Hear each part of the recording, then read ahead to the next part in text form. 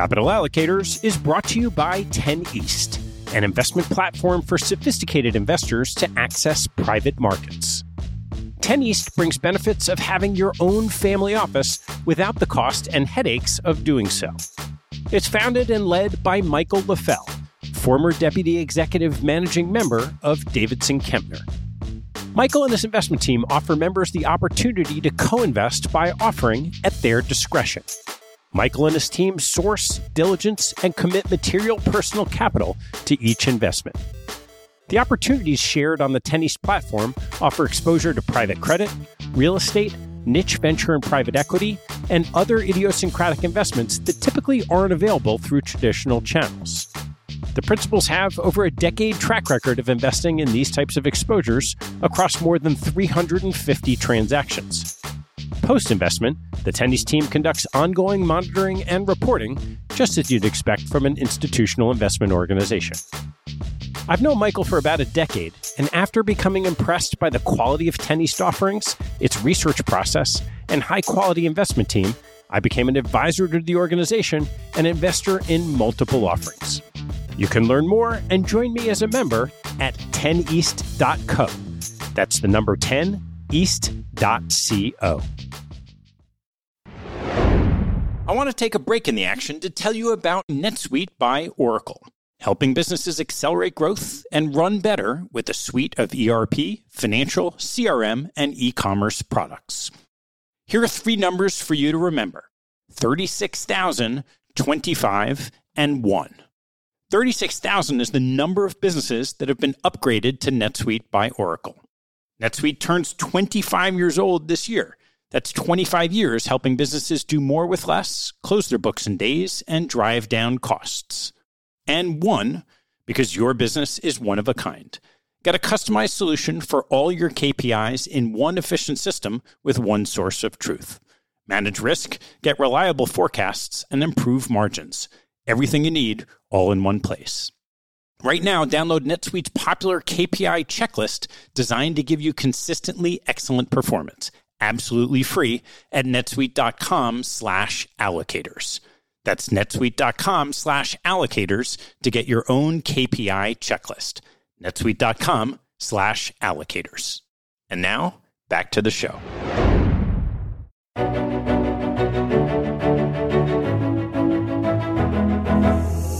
I'm Ted Seides, and this is Manager Meetings. This show is an exploration of investment opportunities. Through conversations with money managers conducted by one of the manager's institutional clients, we'll share the stories and strategies that attracted their attention and capital. You can learn more and join our mailing list at capitalallocators.com. All opinions expressed by TED, guest hosts, and podcast guests are solely their own opinions and do not reflect the opinion of Capital Allocators or their respective firms. This podcast is for informational purposes only and should not be relied upon as a basis for investment decisions. Clients of Capital Allocators, the firms of guest hosts, or podcast guests may maintain positions in securities or managers discussed on this podcast.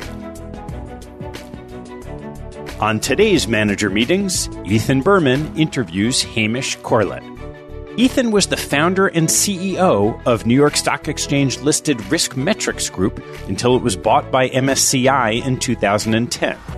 Upon the sale of the business, Ethan invested in just one money manager, TDM, a shareholder of RiskMetrics at the time.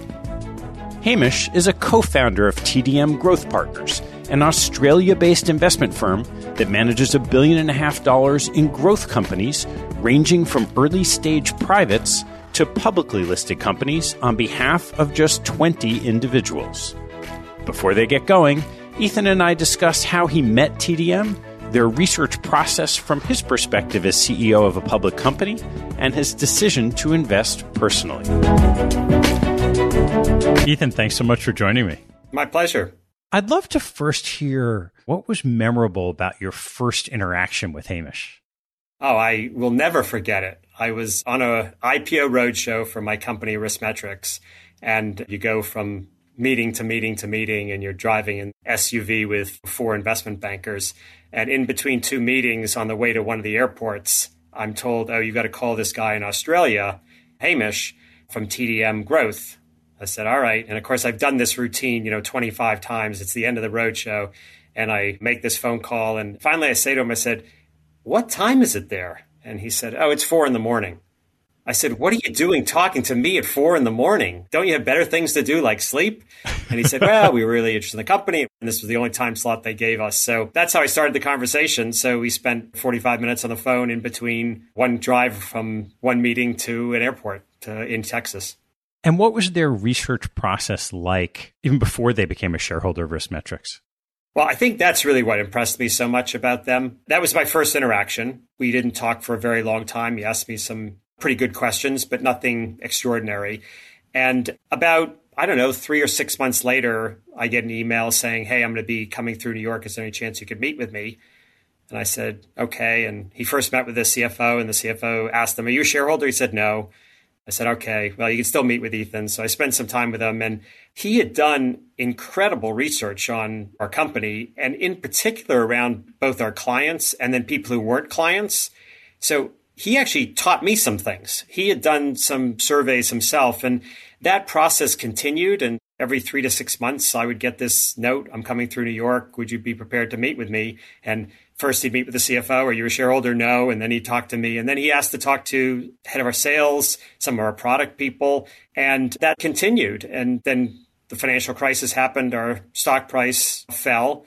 And he became a shareholder. So finally, one time, the CFO was thrilled. He says, yes, I'm a shareholder. But again, having talked to so many different investors, whether it be on the roadshow or then after we had them, both my CFO and I would have said they were the most intelligent, thoughtful, well-researched investor we had. And how long did their ownership of RiskMetrics last? Well, that was the other amusing story about Hamish that I'll never forget. I believe they became shareholders, I have to check, sometime in 2009. And the company was sold. It was announced in the spring of 2010. It was announced on a Friday, I believe. And I get a call that Friday afternoon from Hamish. And I'm thinking, he's going to congratulate me. They probably had a 50+% return in less than a year. And he calls me and says, why'd you sell? I said, what? He says, well, why'd you sell? I said, Hamish, how much money do you make? He says, we're in this for the long run. This wasn't worth our effort. I said, Hamish, it's Saturday morning in Australia. Go watch cartoons. And we had this long conversation about their perspective of where they thought this company was going to go over the next 5-10 years, and that they had put all this work into it. And while, yes, they got a nice return, they had been hoping for many multiples of that over a longer period of time. So we hear a lot on our side about money managers that have certain, call it strategic investors. I like to say, we have these company executives. Of all the shareholders that you interacted with in your time, why did you decide to give money to TDM? First, I'll start with no one did the research that they had done on this company. So clearly they do their homework. And that's just a starting point. What really makes them different is who they are as people. They do this not because money management's a very lucrative business. They would do this if they got paid nothing to do it. This is what they love to do, and it's in their DNA. I guess I was quite impressed by that. This was not, I majored in political science, but I got a job on Wall Street and it pays well, and so off I went. It's like, this is what they live to do. And then the last thing is I got to know them as people. I mean, they're wonderful people, very strong culture, share a lot of the same values that I have. And I think run their business that way, whether it be how they run their own firm as they grow and how they treat people, to some of the companies that they invest in and don't invest in. And I think they see opportunities where there's companies that they will probably, this share price will appreciate, but aren't companies that they're excited to be attached to. And so they won't go in those directions. And so I think it's those three things together really made them the only firm that manages any of my assets. In a concentrated investor base like they have, what's your experience like as an investor? Well, I think I'm somewhat unique, at least I hope so for them, in the sense that I think I'm their only non-Australian investor. And because of that, they had to set up a whole bunch of different accounts with regulation here in the US. And I hope they won't be embarrassed to say, when we started, I actually had to do the trading for my own account. They would give me a call in the morning and say, could you buy this number of shares at this price? And I would put the orders in. And I learned what a VWAP order was. I had never heard what that was before and all that. So that's really how we started. And they've always been available to me. I hope that it's a two-way relationship. I hope I'm able to help them as well. And sometimes look at a company or talk to a CEO, especially as now I'm doing some private deals. that I've gotten to know some of those companies as well. Great. Well, Ethan, thanks so much for doing this. Oh, my pleasure. Thanks for doing it for them. Hamish, it's great to get a chance to spend some more time with you. I've noticed more private investments than you had when we first met. Is that true? We're very much bottoms-up investors. We're trying to find 10 or 15 of some of the greatest businesses in the world, or businesses that are aspiring to be some of the greatest businesses in the world. Throughout the 16 or 17-year journey of TDM, we've never owned more than 15 businesses at any one point in time. And usually it's more like 8 or 10. So each time we're deploying capital, we're thinking, well, at least this money is deployed for 5 years, but ideally we're trying to deploy money for 10 years in a business and make 10, 15 times our money. We set up TDM with a very open mandate. And that means we can invest in private or public. We can invest anywhere in the world, whether it's the US, Canada, Australia, Europe, doesn't really matter. We can invest in any sort of industry. Having said all of that, probably half of the investing we've done is in US-based businesses. The other half is in Australian businesses. And there's been a little bit in Canada, done a very small number of investments in Europe. But the other aspect as well is doing the private and public. And because we think of ourselves as long-term business owners, we actually don't care if a business is private or public. We just care what the growth profile is. We care what the competitive advantage is and will be, and we care about people and culture. The frustrating thing for us on the public side of things is that too many times we spend years getting to know management teams, we spend years doing due diligence on companies and industries, and then we finally deploy capital in a business, and too many times it's been taken out, often opportunistically. So Cvent, Ellie Mae, Yodlee, Slack more recently, these are businesses that we wanted to own for the decade ahead of us, and we thought we had the right people to lead those businesses, the right strategies, and they get taken out. And a bunch of times they've been taken out at times where we'd say it's highly opportunistic. There's some jitters in the share market. Share prices fall 50, 70%. We're busy buying shares and building our stake, and then weeks or months later, those businesses got taken out. I mean, it's not the worst thing in the world, and they're successful investments to some extent, but where the portfolio is skewed to at the moment is very much private companies where we can genuinely own those businesses for at least 10 years. We've got 1 or 2 board seats. We're really involved in supporting those companies, trying to add value and help grow those to be the great businesses that we think they can become. And an IPO and a public listing is probably part of that journey for most of those businesses over time. But that's more than 50% of the portfolio at the moment. But it's something that we really love doing, that we're really passionate about. Well, you have the advantage, it sounds like, that your clients, myself included, have a very long time horizon as well. So we're not worried about where you are versus the benchmark this month. And so, as you say, when shares of companies are going down for some short-term reason of a great business, that's a huge buying opportunity for you. That's been one of the key reasons why we always very purposely wanted to constrain the number of clients we had. And when we had next to no money in the early years of TDM, we wouldn't accept money from people if we thought they would be flighty. We never wanted to have a lock-up with clients. We only want clients that want to be here. Having said that, we've never had a client that's pulled their money. And every time the market has jitters, whether it's the GFC or most recent COVID-related issues, that's when we want our clients to be excited to deploy capital. But to be able to do that, you've got to have close relationships with your clients where they really trust you and understand the decisions you're making and the why behind those decisions. So we really feel like we're in partnership with our clients. That's how we built what we do here. And we're very, very fortunate to have clients that stick with us through thick and thin. I always used to describe you to people as a company, because it's something that was near and dear to my heart, and sort of the company at RiskMetrics was, you hate to lose more than you like to win. And the fact that you've lost no clients says something. I remember quite clearly one investment that you made that didn't work out, and the amount of time and agony you went over it, and having to say to you and the others at TDM, stop worrying about it. Look at your track record. The business is about some of your investments aren't going to work. And I remember you saying, that's never happened to us before.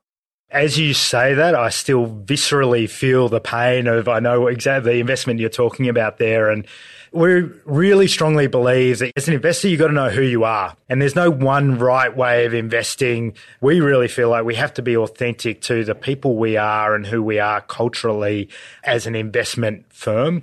And one of those aspects is that we hate losing money. We grew up as value investors, and it was very much a situation of you've got to preserve capital first and then think about returns next. So we've made around 65 investments over the course of TDM's life, and we've lost money 3 times, and we've lost material money 2 out of those 3 times. And those 2 times in particular are excruciatingly painful and irrationally so.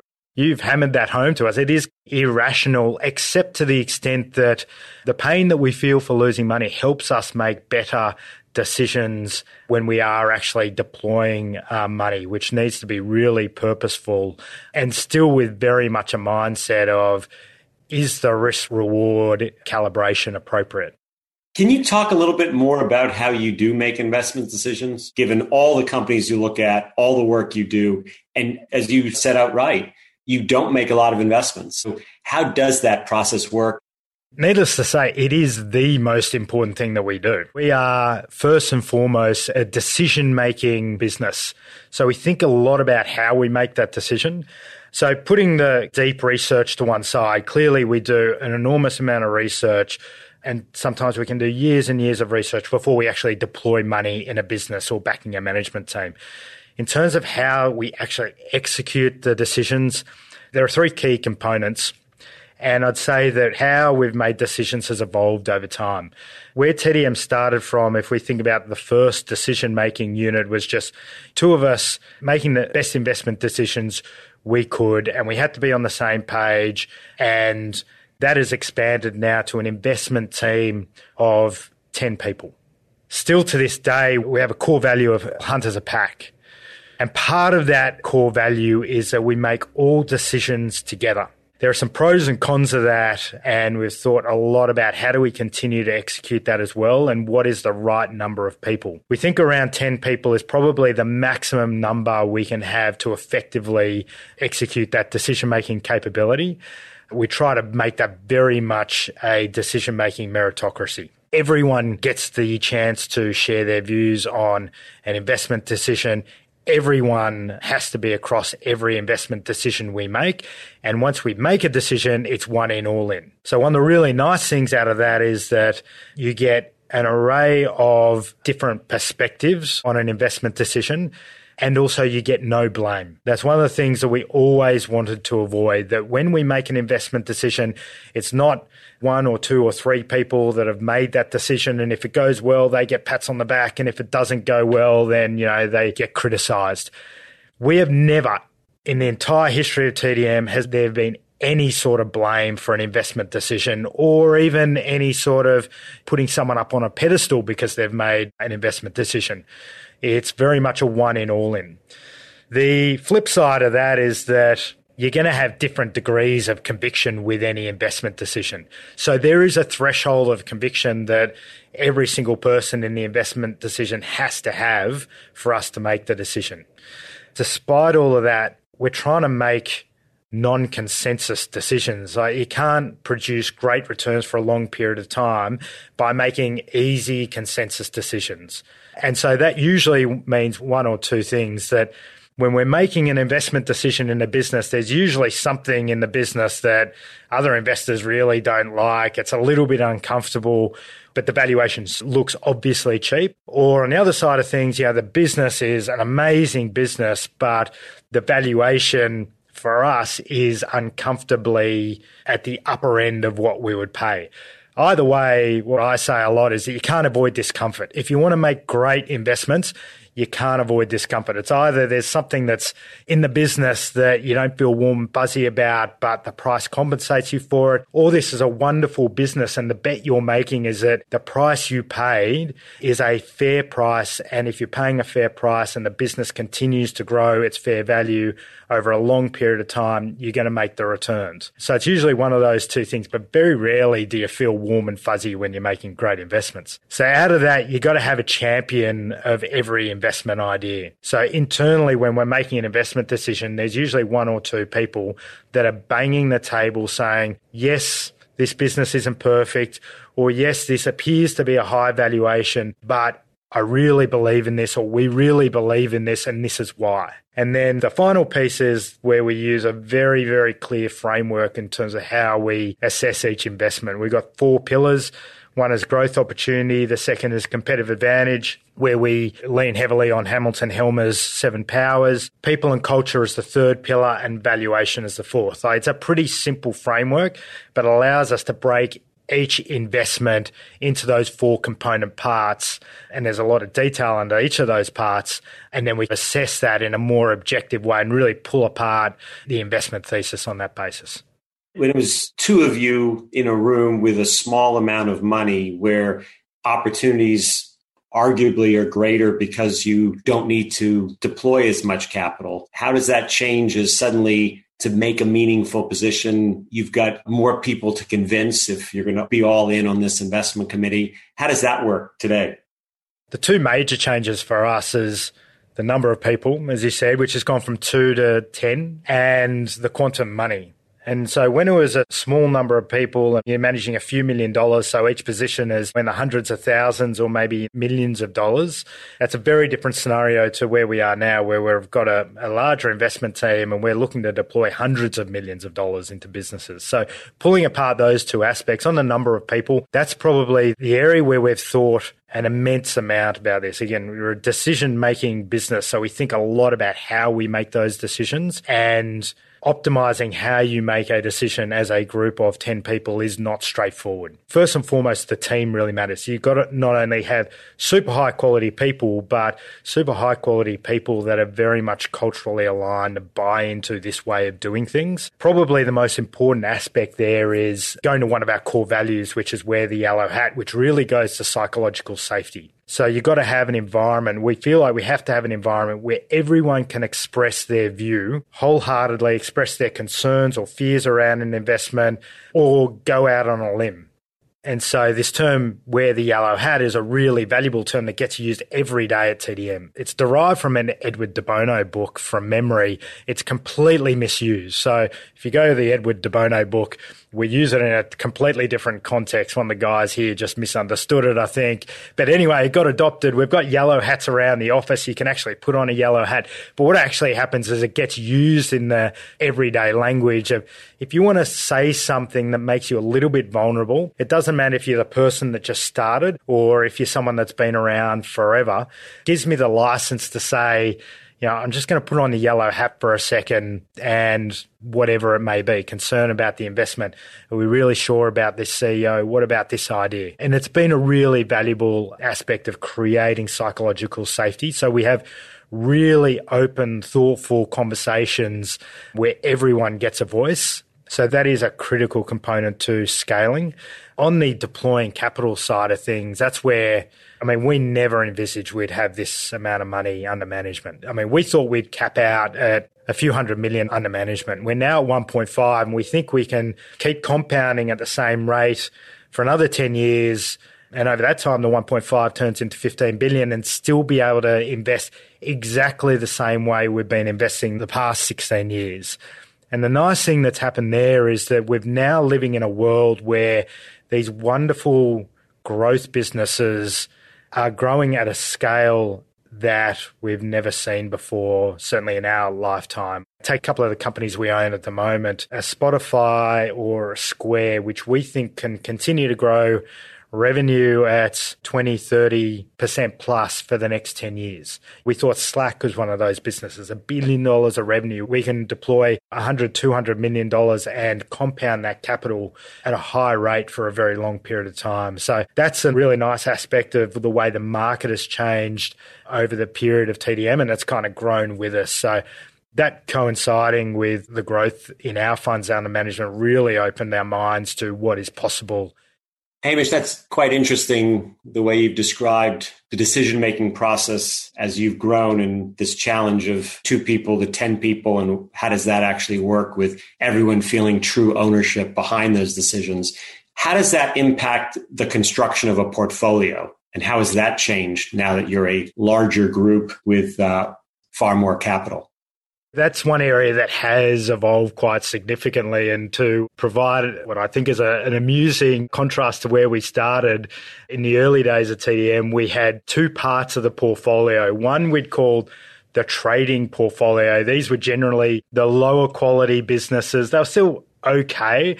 They were lower quality, but they were really cheap. That was the value investor inside of us. Then we had the high quality part of the portfolio, which was the businesses we thought we could own for many years. They were growing fast, et cetera, et cetera. So that was the very crude portfolio management perspective until 2008 happened. When 2008 happened, we got the rude awakening that owning crappy businesses, even if they're cheap, is not a good idea if you're a long-term business owner. So that was the great cleansing for us, the 08-09 period, and the trading portfolio ceased to exist after that. I'd say the returns from the trading portfolio pre those years were very good, but that is the nature of a bull market. It's the bear market you need to worry about. So how we put together the portfolio today has evolved since that 2009-2010 period. So now we have 4 categories of investments in the portfolio. We've got seedlings, we've got the next gen leaders, we've got good to great, and we've got the generational leaders. So just to break down those 4 components, the seedlings tend to be earlier stage businesses. They tend to be private businesses where we are deploying a small amount of capital. Because they're at an early stage, they're fast growing, we're just getting to know the founders and we're supporting those businesses and helping them scale. The next part of the portfolio, the next gen leaders, is usually businesses that come out of the seedling part of the portfolio. We have built really good relationships with the management teams. We really believe, and we're super high conviction on the business. They're still probably private businesses, and we are doubling, tripling, quadrupling down on that investment. And that's where we really start to roll the sleeves up. We take 1 or 2 board positions and we deploy our operating advisors to help scale the business. So those tend to be businesses that are aspiring to be great businesses, that are aspiring to be publicly listed, and we can help them in that scaling process. The third component is good to great. So again, they can be businesses that have transitioned from the next gen leaders from these are really good category leading businesses in their industry, and they're now aspiring to be great generational leaders. Again, they can be private, but sometimes they can be public businesses as well. These are $200, $300, $400, $500 million of revenue, and they are still growing at a rapid rate. They're through that really hard nuts and bolts scaling period. They've got a high quality management team, and now they're aspiring to be a great generational business, and it's pedal to the metal on that opportunity. And the final part of the portfolio are the generational leaders. These are the proven industry leaders that we think can continue to grow for the decade to come. So to give some examples, in the seedling bucket, we've got business like CultureAmp, great Australian software business, which is at the earliest stage. We want that to then transition into the next gen leader category where we can put more money to work in that business. And it is aspiring to be a truly great generational business. In the next gen business, we've got a company like Guzman and Gomez, which we think is the McDonald's of the next generation. It's a great Australian Mexican food retail business that we think can be a $50 billion business down the track. A good to great example would be Slack, which we invested in last year, which we thought was a wonderful business that could then transition into a generational leader. So a company in the portfolio at the moment is Spotify, where it is the clear leader of audio, but we think it can continue to grow for many, many years to come. Do you target a certain percentage of the portfolio in those 4 buckets, or is there a goal from that point of view, or no, that's just how you look at construction? In an ideal world, if we were to paint the perfect scenario, we would have a certain amount of money in each of those different buckets, but we're also very bottoms up driven as well. So we do just go to where the opportunity is first. Where is the next best place to deploy capital? The final piece is obviously cash as well. And on average, we've held about 20% of the portfolio in cash. When the market is more frothy, we'll have more cash. When we think the market is cheaper, we'll have less cash. But generally speaking, if we were to wave a magic wand, we'd have 10% of the portfolio in seedlings and maybe a third in each of the other parts of the portfolio. What do you see as your biggest challenges at this point? Our biggest challenge really is just scaling the business operationally. We feel really high conviction that we can continue to generate good returns. We feel like as investors, we've now got an awesome team of people. Really, it's the operational scaling of the actual business that is the key challenge. So I'll give you an example. So we manage money in a very different way to most, in that we have individually managed accounts for every single client. We don't have a fund where everyone is pooled together. In the 15 years, we haven't been able to find a software platform that can run those individually managed accounts at scale. So we have to employ a team of software engineers and build it ourselves. So that's one example of the scaling challenge. To go from 1.5 to 15 billion over the next 10 years, we're going to be employing software engineers to enable this business to scale and do what we do. Do you feel you can continue to do this from Australia? Now more than ever. As you know, we spend a lot of time on the road, and that has an impact on family. There's no substitute for us, despite everything that's happened with video conferencing and the general acceptance of that. There's no substitute for spending time with people in person who we are backing to grow businesses. Going out to dinner, getting to know them as human beings, building those relationships. That means we have to spend a lot of time on the road. So whilst we've got a team in the Philippines at the moment that help us on the operational side of things, predominantly the team is Australia-based. We think that'll stay the same for a while, but we think that there's a reasonably high degree of probability we'll have a team in the US in the next 5 or 10 years. Some of the team might disagree with me on that, but we're talking in probability, so that's probably on the cards. I have been watching your growth, and it's quite impressive how you have stuck to these values that got you where you were right from the start. That I've seen many other people, as they go into growth mode and are successful, start losing that. You have stuck to this, what really gets us here, continuing to put on the yellow hat on yourselves. That means the world to us. And we had a really simple philosophy that hasn't changed since day one, is we just want to invest in and support businesses that we're proud of. We feel if we do that very simple thing, everything else falls into place. And you mentioned it before, our aspirations when we started out were much more humble than they are now. We just want to do what we love doing. Now our aspirations are much bigger, and we really want to create something special here. But the thing that guides us is this going to make our kids proud? My daughter's only 3 years old at the moment, but when she's 20, is she going to look back and think, I'm proud of the businesses my dad invested in and the business that he was a part of? And when we look through that lens, decision-making becomes much clearer in terms of what we're trying to do here. And how do you see your role as changing? Like, how has your role changed? How is it different today than it was when TDM first started? The way I describe that is the transition from a player to a coach. And that is, there's still aspects where I am a player on this team, but increasingly more of my time is spent as a coach. And success for me is really assessed in terms of my self-assessment is, how am I helping other people do their best work? How am I helping them grow? How am I helping them be successful? That's the benchmark for me, rather than am I coming up with the next best idea or anything that is more me-centric or player-centric. It's very much that coaching mentality, which I've got to say I love, and that's one of the most rewarding parts of being part of the growth of what we do. I love the coaching aspect side of things. I have to ask this question we asked at Riskmetrics all the time as we grew and were successful, is how do you look at TDM and answer the question, what should change and what should never change? Again, some context. The very first website we had, which is probably the one I'm most proud of, is we just had one page, and on that page was a picture of a turtle. And we are the turtle and not the hare. And that's one thing that has not changed. I mean, the portfolio hasn't really changed that much over, the course of 1 or 2 or 3 years. Our beliefs and our values have not changed one iota.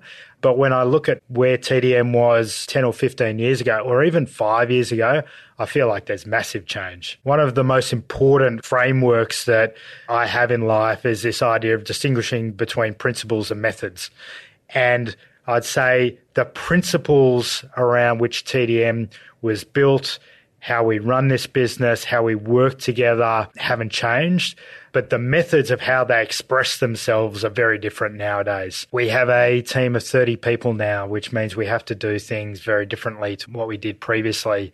We're very private, introverted people. So once upon a time, we were nervous about having a website. 3 or so years ago, we crawled out from under our rock and thought, okay, well, maybe we need to tell the world who we are and that we actually exist. If we want to back these great businesses and founders, they've got to know that we're around. So we're much more outward with our brand, which even 5 years ago, we never would have embraced. Where do you want to be 10, 20 years from now? Where do I want to be in 10 or 20 years from now is we've got a really clear vision for what we think we can do using TDM as a vehicle. And when we think about the 4 stakeholders of the business, we've got clients, the companies we invest in, the team and the community. And we're more amped up about this and what we can do for those 4 stakeholders than ever. So from a team perspective, we just want to have a place where people love coming to work every day. 30 people now, we think we'll go to at least 50 people. We want every single one of those people to skip to work every day, to feel challenged, to do their best work, and for it to be a place they are proud to be a part of.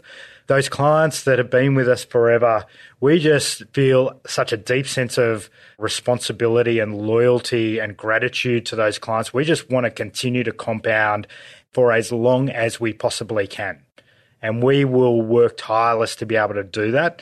For the companies we invest in, we really passionately want to be a part of supporting some of the next generation of great companies in the world. And that's what we're set up to do. We're getting more and more involved in every company we invest in, but fundamental to all of that, despite how much involvement we have in a particular business, it all revolves around providing patient capital and thinking like a long-term business owner. But we're trying to support those companies as best we can. So we have teams of operating advisors that can help those companies now. We're really building out the capability to actually add value to the businesses. The final part is what really matters.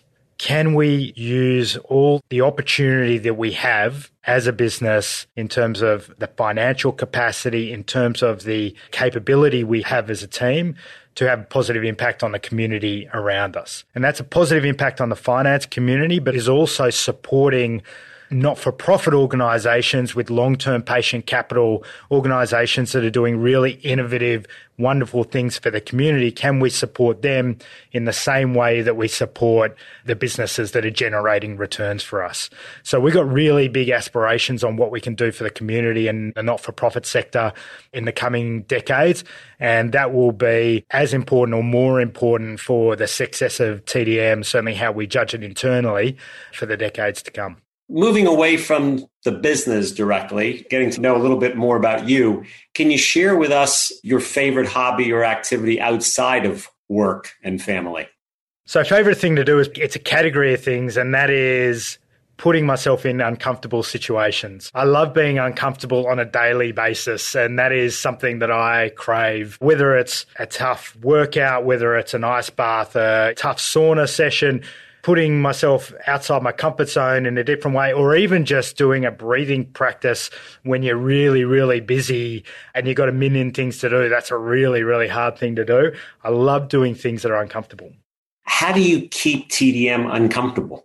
You got to have the right team of people. There's a level of humility and hunger that every single one of the team, it doesn't matter where you are in the team, has to have to be a part of this team. And we've become pretty attuned to seeing that pretty quickly as well. And that can stem from all sorts of things. It's really the combination of those two things that you've got to have in the DNA of every individual. And then as TDM as a whole, I mean, we feel like we are just at the start. Like we are more hungry now than we have ever been because the aspirations are bigger. We feel like we've been given an opportunity. And so the responsibility to actually execute on that opportunity to have the impact on the world that we think we can have is now bigger than ever. So when it's just 2 or 3 of you just doing what you love and you just need to provide for your family, like that is a level of responsibility and pressure that is very real and important at the time. The pressure's still there. It's just changed, and I would say even more significant now than it's ever been. And you've got to have every member of the team has to be amped up about what that opportunity is and why we do what we do. Most important daily habit. I'm a daily habit kind of person. I got a very specific morning routine. The most important aspects of that morning routine is walking the dogs and having breakfast with my daughter and my wife every morning. How about your personal pet peeve? Unconstructive polarization. That really presses my button. We live in a world where there is way too much of that with many, many adverse outcomes. And it means we can't have high quality conversations about things that really, really matter. I love having those conversations. Unconstructive and polarizing conversations is something that really presses my buttons. How about your biggest investment pet peeve? Talking in absolutes. It's very much a entrenched philosophy to think in probabilities. We're in the business of trying to predict the future. No one knows. Probably my biggest pet peeve when it comes to investing is we live in a very grey world and no one knows the future. Who would you say are the 2 people who've had the biggest impact on your professional life? I'd say outside my parents, outside you, the 2 people that come to mind are Tom and Ben, my 2 business partners. When it really comes down to it, they're the 2 most influential people in my professional life. We have a very unique and very special relationship. We're very different people. Often when new team members join TDM, they comment, "Oh, wow, you guys are really different people. How does this actually work?" There's a real brotherhood with the 3 of us, and we kind of pinch ourselves in terms of how complementary the skill sets and personalities are. And this will make them cringe, but it's a relationship that's very much born out of love and trust, and that's why it works.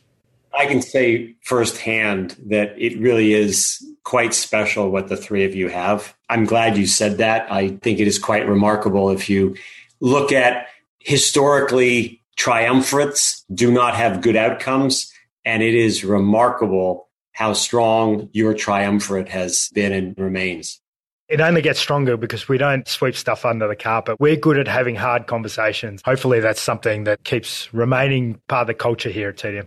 How about the biggest mistake you made and what you learned from it? Well, the biggest investment mistake we made was David's Tea. It was a US listed business, a Canadian tea retailer, where we lost a hell of a lot of money. This was 10 or 12 years into TDM. Like, to make your biggest mistake that far into your investing career was very humbling. And that's one of the wonderful things about what we do. It is a very, very humbling pursuit being an investor because inevitably you make mistakes. But that was a huge mistake. And what it came down to, it came down to people and culture. We got the 40% owner, chairman of the business very, very wrong. We still believe this day. That could have been a wonderful business, but we got the people and culture very, very wrong. And learning from it, what was it that you learned from that mistake? There's a huge amount of learning, but the most important part was if you think like a long-term business owner, and especially with that one where we own 10 or 15% of the business, it may as well have been a private investment. Like, you are in a marriage. There was no way out. If we got that wrong, there was no easy way out. So you better know who your partner is back to front. And whilst we did a heap of due diligence on the business, we spent a heap of time with that particular person, we didn't do sufficient due diligence. If that business was in Australia, we would have leveraged the networks and really known that person inside out. We were complacent and we were charmed by someone that knew how to charm us to say the right things. When you're in that situation and you're going into a marriage, make sure you know your partner real well. You mentioned your parents as important people in your life. I'm curious, what are the teachings from your parents that have most stayed with you? That nothing is more important than hard work and integrity. That's a clear learning from a very early age. Both very hard workers who made decisions on their values first and foremost above all else. as a kid growing up, as a young person trying to make career decisions, and as someone trying to grow TDM into something special, what they had taught me in those two areas, work ethic and values-based judgment, that's the cornerstone of everything.